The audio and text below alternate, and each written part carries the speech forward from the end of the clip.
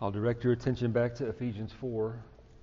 To this point in chapter 4, the emphasis has been on the unity of the body, a unity which rests upon the foundation of the unity of the Godhead, and that is reflected in verses we looked at last week, verses 4 to 6. Those verses said, "There is one body, one Spirit, just as you were called in one hope of your calling, one Lord, one faith, one baptism, one God and Father of all, who is above all, and through all, and in you all." This is the unity with which we have been entrusted. Each believer has been given the charge to maintain or to endeavor to keep this unity with lowliness, gentleness, long-suffering, and forbearance. That's how the chapter began. If you go back to verse 1, Paul says, I therefore, the prisoner of the Lord, beseech you to walk worthy of the calling with which you were called, with lowliness, gentleness, long-suffering, bearing with one another in love, endeavoring to keep the unity of the Spirit in the bond of peace. William Hendrickson has said of this call to keep the unity of the Spirit in the bond of peace and to maintain the unity that we've been given, he says, "It is only when the church recognizes its unity and strives more and more to preserve it, with each member cooperating with all the others, only then will the gospel move mightily forward among the nations. Only then will the church itself rejoice. Only then will Satan himself tremble. And only then will the name of God be glorified." End quote. So we see there from that quote how much rests upon the unity of the church. How much rests upon the unity of the members being as unified as possible in accordance with the unity of the Trinity itself.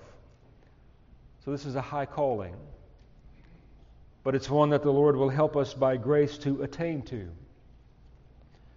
One principle of reading and understanding and interpreting the Scriptures is that the Lord never expects of us that which He will not enable us by grace and by much help of the Spirit to perform. So to back away from a text like this and to say that it is just impossible for such a diverse group of people to all get along for any length of time, to say that that is an impossibility, is to deny the grace of Christ given to His church, the help given to His church to be what He has called the church to be on earth. Unity is essential. It is vital if we are to maintain the ministry and fulfill the calling that He has given to us as His church. Disunity will not accomplish this task, but much to the contrary. But we're moving in a different direction this morning. You'll notice the first word of verse 7 is a word of contrast. Verse 7 reads, "But to each one of us grace was given according to the measure of Christ's gift. Therefore," he says, "when He ascended on high, He led captivity captive and gave gifts to men." Now this He ascended, what does it mean but that He also first descended into the lower parts of the earth? He who descended is also the one who ascended far above all the heavens, that He might fulfill, or that He might fill all things. So into this great unity comes diversity. Ian Hamilton is a name that I've quoted often in our study of Ephesians. He says, Paul did not mean through preaching unity, uniformity. He did not mean that every individual member will look just alike, be just alike, have the same gifts, use them to the same degree. Far on the other hand, he says, just as within the oneness of the Trinity there is glorious diversity, so within the oneness of the church there is a diversity that is to be appreciated and practiced.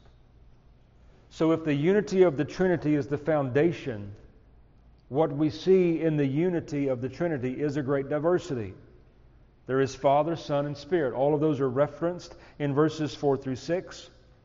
It is the Father's work to plan, if you will.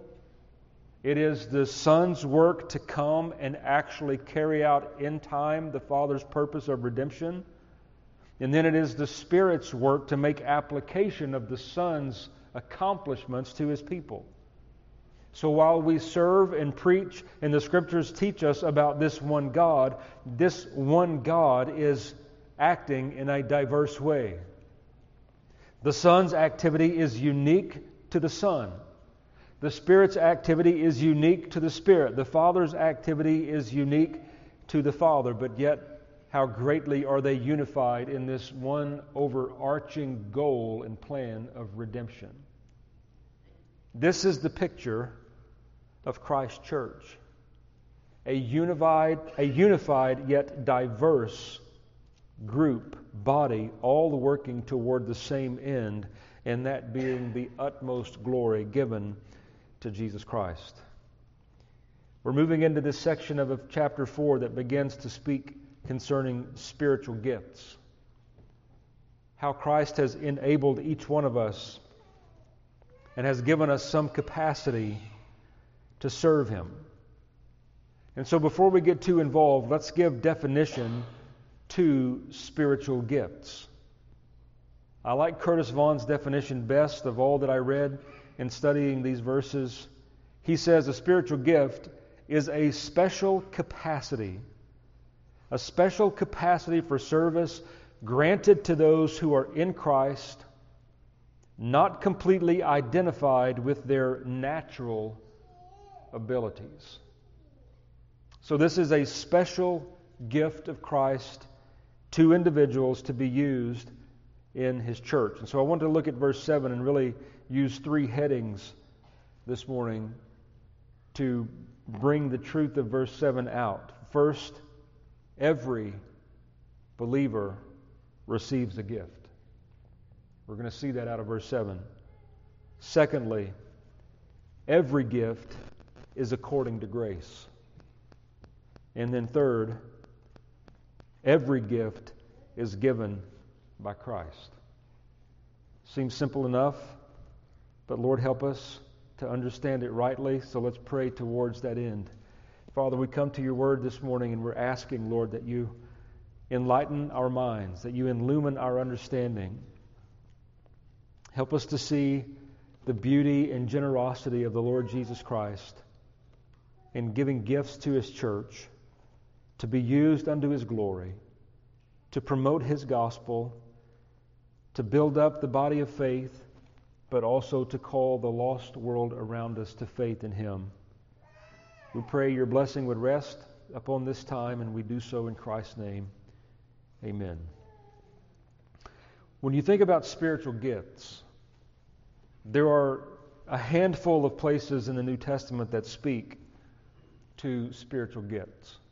If you were to turn to those places, of which they are Romans chapter 12, we're going to look at that later, 1 Corinthians chapter 12, here in Ephesians 4, and 1 Peter chapter 4, verse 11 through 12, what you'll find there, if you were to make a list of spiritual gifts, you would count up around 20 that the New Testament shows very plainly and very clearly that Christ has given to His church. That being the case, we're not led to assume that there are only 20 spiritual gifts. That number is up to Christ Himself. How we would categorize them is up to Christ Himself. These special capacities that He has given us for service. Another thing that you would find if you looked at these passages concerning spiritual gifts is very often the metaphor used to illustrate them is the physical body. Most notably, 1 Corinthians chapter 12, you remember that passage which we'll get to in time this morning that speaks of the hand and the ear and the eye and the nose all acting as one unified body to accomplish a certain purpose. And so, just to summarize what verse 7 is going to teach us this morning, Every spiritual gift is given by Christ as a gift of grace to every believer. Just those three headings. Every gift is given by Christ, by grace, to every individual believer. So let's look first in verse 7, where it teaches us that all believers receive a gift or gifts from Christ. Verse 7 says, "But to each one." To each one. Every one of you who are in Christ have some capacity to serve the body. Everyone who is in Christ has some capacity, has something unique to offer in service to the body. One application that we can make right from the beginning is that since this is so, again, verse 7, to each one, since this is so, no one in the church need feel that they are of no use or have no task to perform. That simply is false. The opposite is true. You are needed, a necessary member that Christ has given to His church in a local place to carry out the ministry. You are an absolute necessity. So there are none who should feel like they are without some capacity to serve, and like we would hear so often, some people would say, nobody notices if I'm not there anyway. Well, that's not true. Just as if we were to have one of our physical members removed, we would immediately notice and feel acutely what is lacking. This is the same within the body of Christ, the body of Christ's church. To each one He has given a gift. The word "but" here that begins verse 7 marks a change of emphasis. Verses 1 through 6 has dealt with the great unity. Now we begin to turn to the diversity that makes up the greater whole. And how diverse the church is. And all of this is at Christ's doing. Another thing that we're taught here is that these gifts are not to be self-serving. Christ has not gifted you to build a ministry centered around you. Christ has not gifted me to build a ministry centered around me. If you look down in the 12th verse, verse 12 of chapter 4 seems to be the governing context of all of this talk of Paul about spiritual gifts. And if you find the 12th verse, what you're going to read there is that he speaks of the edifying or the building up of the body of Christ. Every gift that Christ gives to His church is unto the edifying or the building up of His body. And He supplies what the church needs, when the church needs it, all according to His own good pleasure. One of the most helpful commentaries that I've read in studying Ephesians is written by Charles Hodge. And if you read Charles Hodge much, one of the things that you'll come to appreciate about him is he's not real wordy. He doesn't take page after page after page to say something. He just lays it out. And this is what he says concerning the spiritual gifts and the individual nature of them. He says, to refuse to occupy the position assigned you by Christ in His church is to refuse to belong to the church at all. He goes on to say, if the foot refuses to be a foot, it does not then mysteriously become a hand. Far to the contrary, it is cut off and perishes. That's what you have to like about Charles Hodge. He's to the point.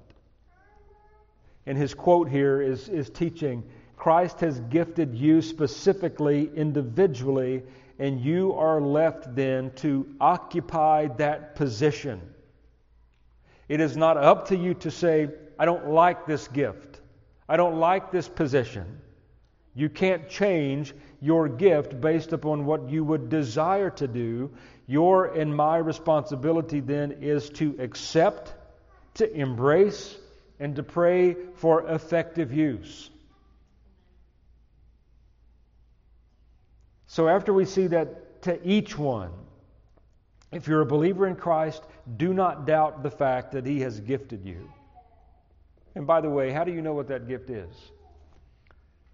Years ago when I was in seminary, a long time ago, they dispensed to us these spiritual gift tests, and you would multiple choice answer all of these questions, and you would tally your responses to these questions in the end, and then you would take these responses and you would compare them to this chart, and if you had this many responses, negative or positive, and all of these things would point you to what your spiritual gift is or may be. Those things can be helpful, I suppose.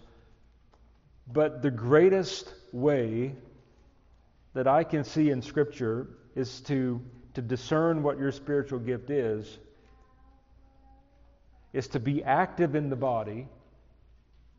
And then if the Lord were to grant you some type of ability to see yourself in the body, is to see what you do in that body that is to the benefit of others. If others repeatedly tell you, "Oh, it's so good to see you, you are such an encouragement to me," then you might very well suppose that your gift, or one of them, some part of your gift given to you by Christ, is to encourage the hearts of the believers. We're told to pray that way, that the hearts of the saints would be refreshed. That's one of the commendations of Christ to Philemon. Through Onesimus, the hearts of the saints were refreshed by you, brother. Whatever capacity you have that benefits others is your spiritual gift. And necessarily, we need to realize that when we withhold that from the church, through our absence or whatever else may be, we are, in essence, hurting the body of Christ.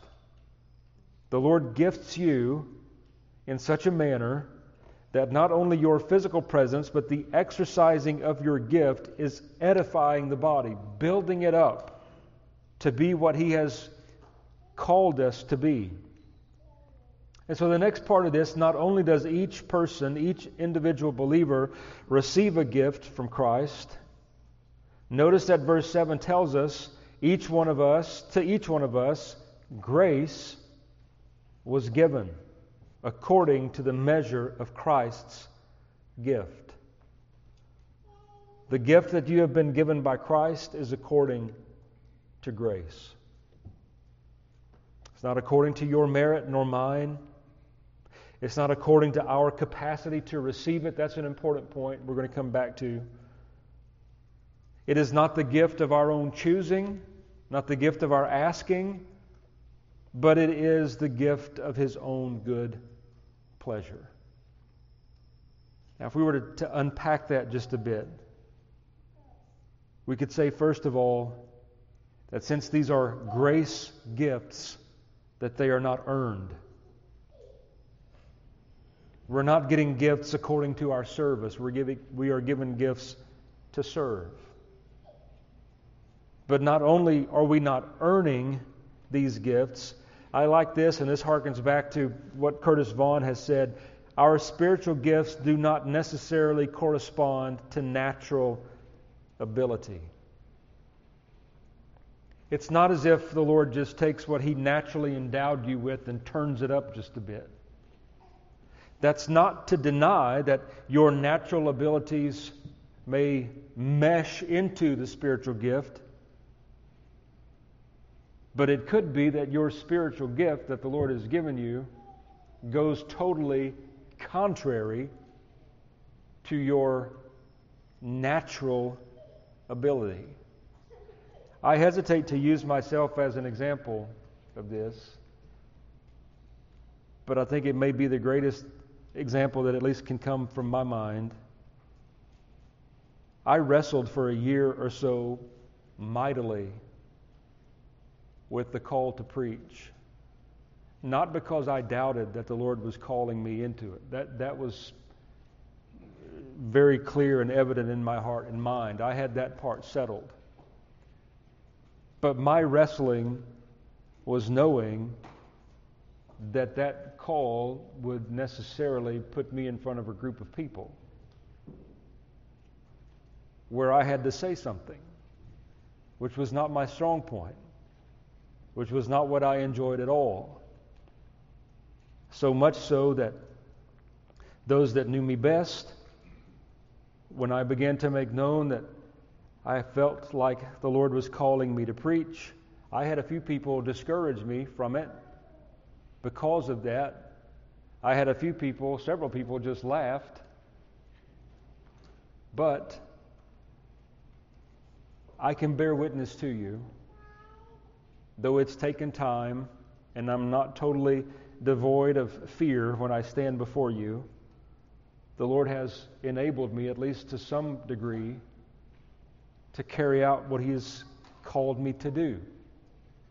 And I share that with you only to make this point.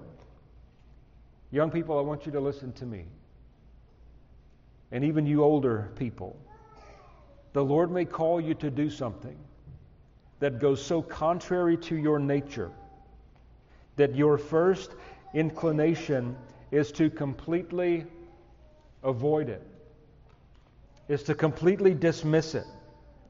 Because when you look in your mind's eye down the road, you just can't see yourself doing that. It very well may be that the Lord is going to give you this special capacity for service that has nothing whatsoever to do with your natural makeup. It could be, and this proves to be the case for many people that I know, not just pastors, but other believers, that the Lord uses those natural abilities and gifts, and He meshes it perfectly with the spiritual gift that He has given them. All of this is according to the wisdom of God. All of this is according to the wisdom of Christ, giving gifts to His church. You can think of biblical illustrations for this. We're reading as a family through the book of Genesis in a children's storybook form. But even in that form, this comes across. What the Lord called Moses to do, to go to Pharaoh, to announce, "Thus says the Lord, let my people go." What was Moses' response? Basically, he said, "I can't do it. I can't speak. I'm not good with words. I stutter and I stammer." And this greatly displeased the Lord, no doubt, but in essence, He provided through Aaron and also through Moses himself the ability to do what he's been called to do. Another important part of this is to know that we do not choose the gifts ourselves. It's not as if we are presented at the time of our conversion all of these options and we go and choose gifts that we think we can excel in. These gifts are given to us by Christ according to His wisdom. So they are given to us by grace. Just like our salvation initially, it is by grace, then your ability to serve Christ is also given to you by grace. Again, verse 7 says, "But to each one of us grace was given according to the measure of Christ's gift." The important word here in this part of the verse is the word measure. The word measure means to mete out.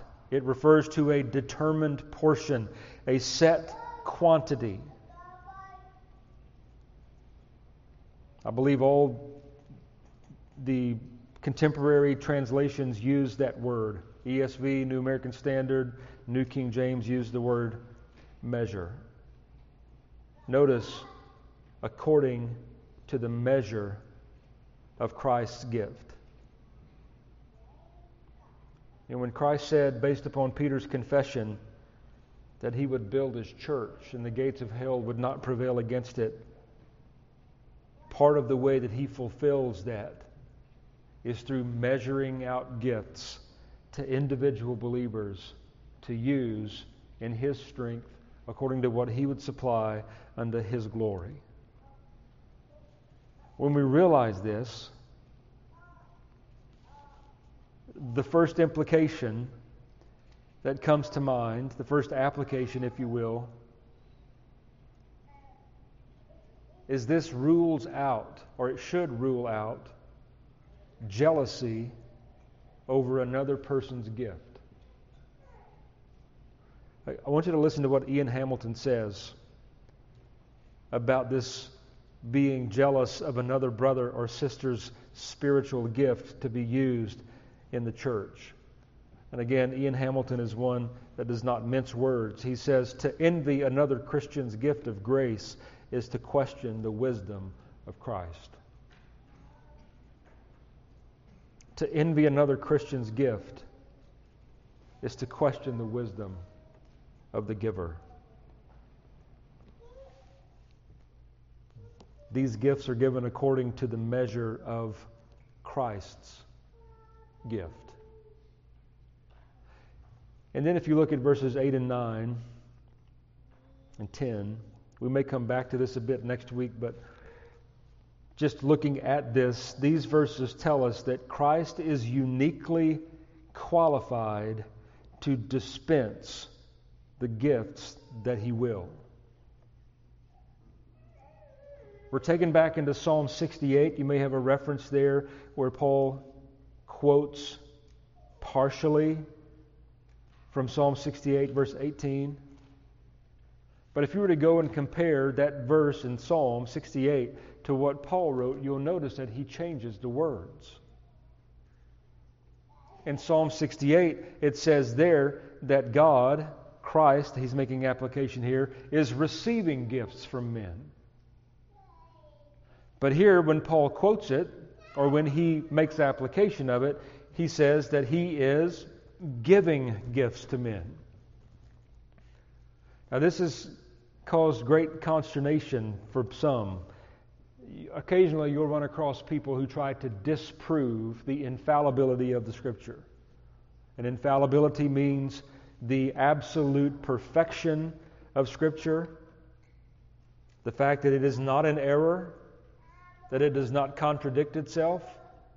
If you were to go to a bookstore or look up online supposed fallibilities of Scripture, I think this verse might be somewhere up close to the list, because people say, look here, the Bible can't even get right what it says in one place and it's quoted in another and it's totally changed. Don't worry about those kinds of things. We believe that the Scripture is inspired of God. And Paul, through inspiration and making perfect application of Psalm 68, verse 18, is here telling us that it is because of Christ's great exploits in coming to earth, descending, conquering death and the grave, making payment for our sin, ascending into heaven, that He is now uniquely qualified to give gifts to men. So let's read verse 8. Therefore he says, here's the quotation out of Psalm 68, when He ascended on high, He led captivity captive and gave gifts to men. And then you'll see in parenthesis verses 9 and 10. Verses 9 and 10 just doesn't really seem to fit in the overall scheme of Ephesians chapter 4. But what verses 9 and 10 is the foundation and the reasoning in Paul's mind and in the Spirit inspiring him to tell us and to teach us why Christ is uniquely fit to give gifts to His church. He says, now this He ascended, referring to Christ's ascension that takes place there in Acts chapter 1. This ascension of His, what does it mean but that He also first descended into the lower parts of the earth? And then Paul's reasoning is, He who descended is also the one who ascended far above all the heavens, that He might fill all things. If you follow Paul's mind, what he's saying is that the one that ascended into heaven first must have descended into the lower parts of the earth, accomplished a work there, and then returns gloriously into heaven. And as He does so, He brings in Psalm 68, verse 18, as He is leading captivity captive, He is now dispensing gifts to men. Now, no doubt, verse 9 and 10 has been referenced very often to what some refer to Christ's descent into hell. And that descent is supposed to have taken place between His death on the cross and His ensuing resurrection. What did Christ do in that intervening time? Where was He? Well, some, based upon verse 9 and 10, say that during that time, and also bringing in something that Peter has written in one of his epistles, say that Christ descended into hell and preached there to the spirits who were in prison. If you go and look and read the Apostles' Creed, for example, the Apostles' Creed captures this phrase by saying He descended into hell. But in my own mind and understanding, I don't think that's what Paul is teaching here. I think Paul is just saying that He descended into the lower parts of the earth, into this sphere of our life. You go to Philippians chapter 2, He came into this sphere and He humbled Himself and He accomplished His work, and then He ascended back into heaven. And if we were to look at that conversation that Jesus had with the thief on the cross, what does He tell him? He says, today you will be with me where? In paradise. Abraham's bosom. Heaven. Now, it's not a heretical doctrine at all to think of Christ descending into hell. There are many sound theologians and doctors of theology who would teach you that. I don't think this is what Paul is getting at in verses 9 and 10. I think he is saying, just on a base level, that Christ first descended into the lower parts of the earth here being our sphere. He humbled Himself, came as a man, as a servant, humbled Himself to the point of death.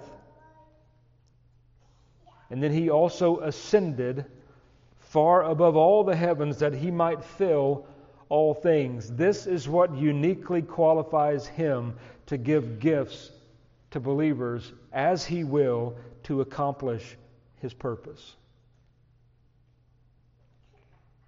To each one. So make application of this to yourself. If you're in Christ, you have a unique capacity to serve the body. What does that imply? If you have a unique capacity to serve the body, it implies that you will assemble with the body.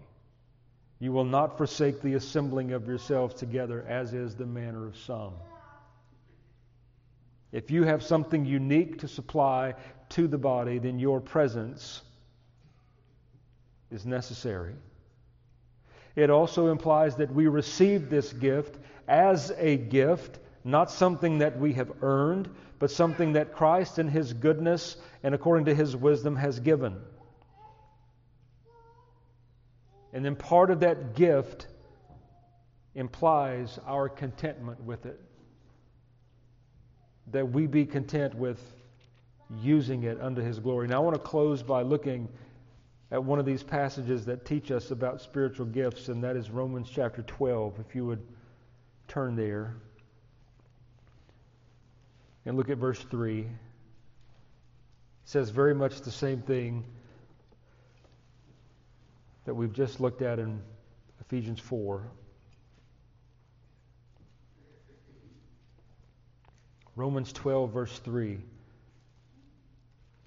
It's interesting here that this is where Paul begins to make application of all the doctrine of the first 11 chapters, and this is where he begins. So it mirrors the book of Ephesians in that sense. He says in the 3rd verse, "For I say that through the grace given to me, to everyone who is among you, not to think of himself more highly than he ought to think, but to think soberly, as God has dealt to each one a measure of faith. For as we have many members in one body, but all the members do not have the same function, So we, being many, are one body in Christ. So again, Paul is teaching the great unity through diversity.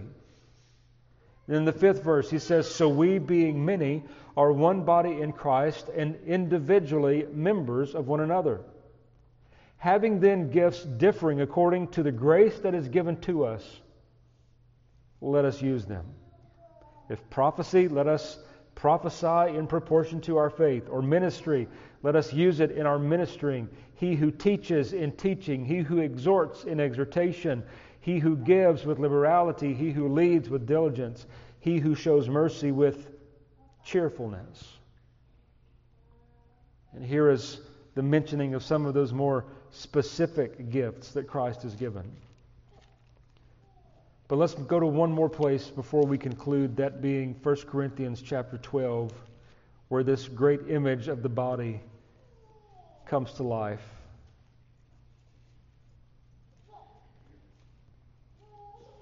I'm going to read a few verses here beginning in verse 1. Now concerning spiritual gifts, brethren, I do not want you to be ignorant.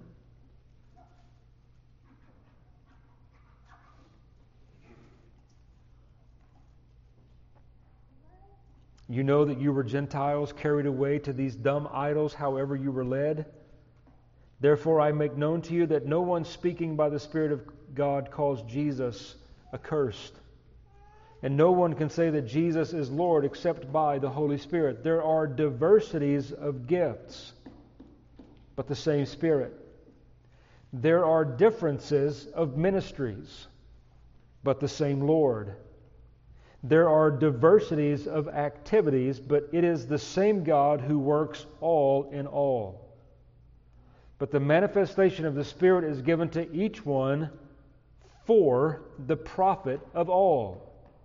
For to one is given a word of wisdom through the Spirit, to another the word of knowledge through the same Spirit, to another faith by the same Spirit, to another gifts of healings by the same Spirit, to another the working of miracles, to another prophecy, to another discerning of spirits, and so on, till you get down to verse 11.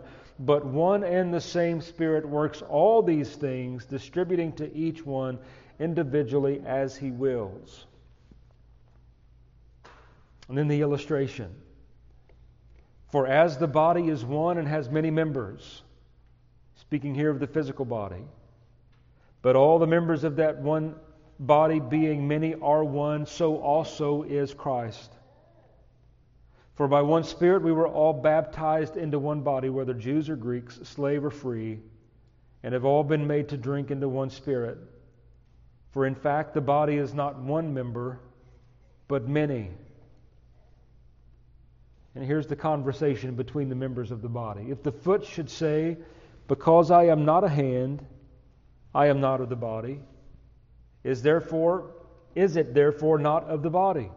And if the ear should say, because I am not an eye, I am not of the body, is it therefore not of the body? Or if the whole body were an eye, where would be the hearing? If the whole were hearing, where would be the smelling? But now God has set the members, each one of them, in the body just as He pleased. And if they were all one member, where would the body be? And you can keep on reading through 1 Corinthians 12 and see this great diversity, all working to the same purpose. This concludes in the 27th verse. Now you are the body of Christ and members individually. Use the gift that you've been given, your grace gift given to you by Christ, to minister to one another. All of those great things in the New Testament we're told to do with and for one another are dependent upon the endowment of grace that we have been given, as Christ has measured out to us. Whatever He has measured out to you, He has measured out to you for you to measure out to those around you.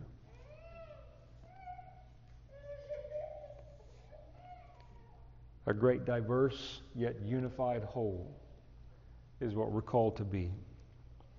Let's pray. Father, we're thankful for your wisdom in building and establishing your church. We're thankful, Lord, that you give us as a body what we need when we need it. We're thankful for each individual member and the gift that you have bestowed upon them. Help us all, Lord, to be faithful in administering these gifts unto the building up, the edification of the body. Lord, you've given us such great imagery and illustration. Every person, every believer is vital and essential to the health of a local assembly. Lord, teach us this increasingly. Make us willing and ready to joyfully, willingly employ that gift that you have given. We pray it unto Christ's good pleasure, and we ask that He would prosper the work, that we would be enabled to be what you've called us to be in Scripture. A city set on a hill, a light in a dark place, the very salt of the earth. We pray it unto His glory, and in His name, amen.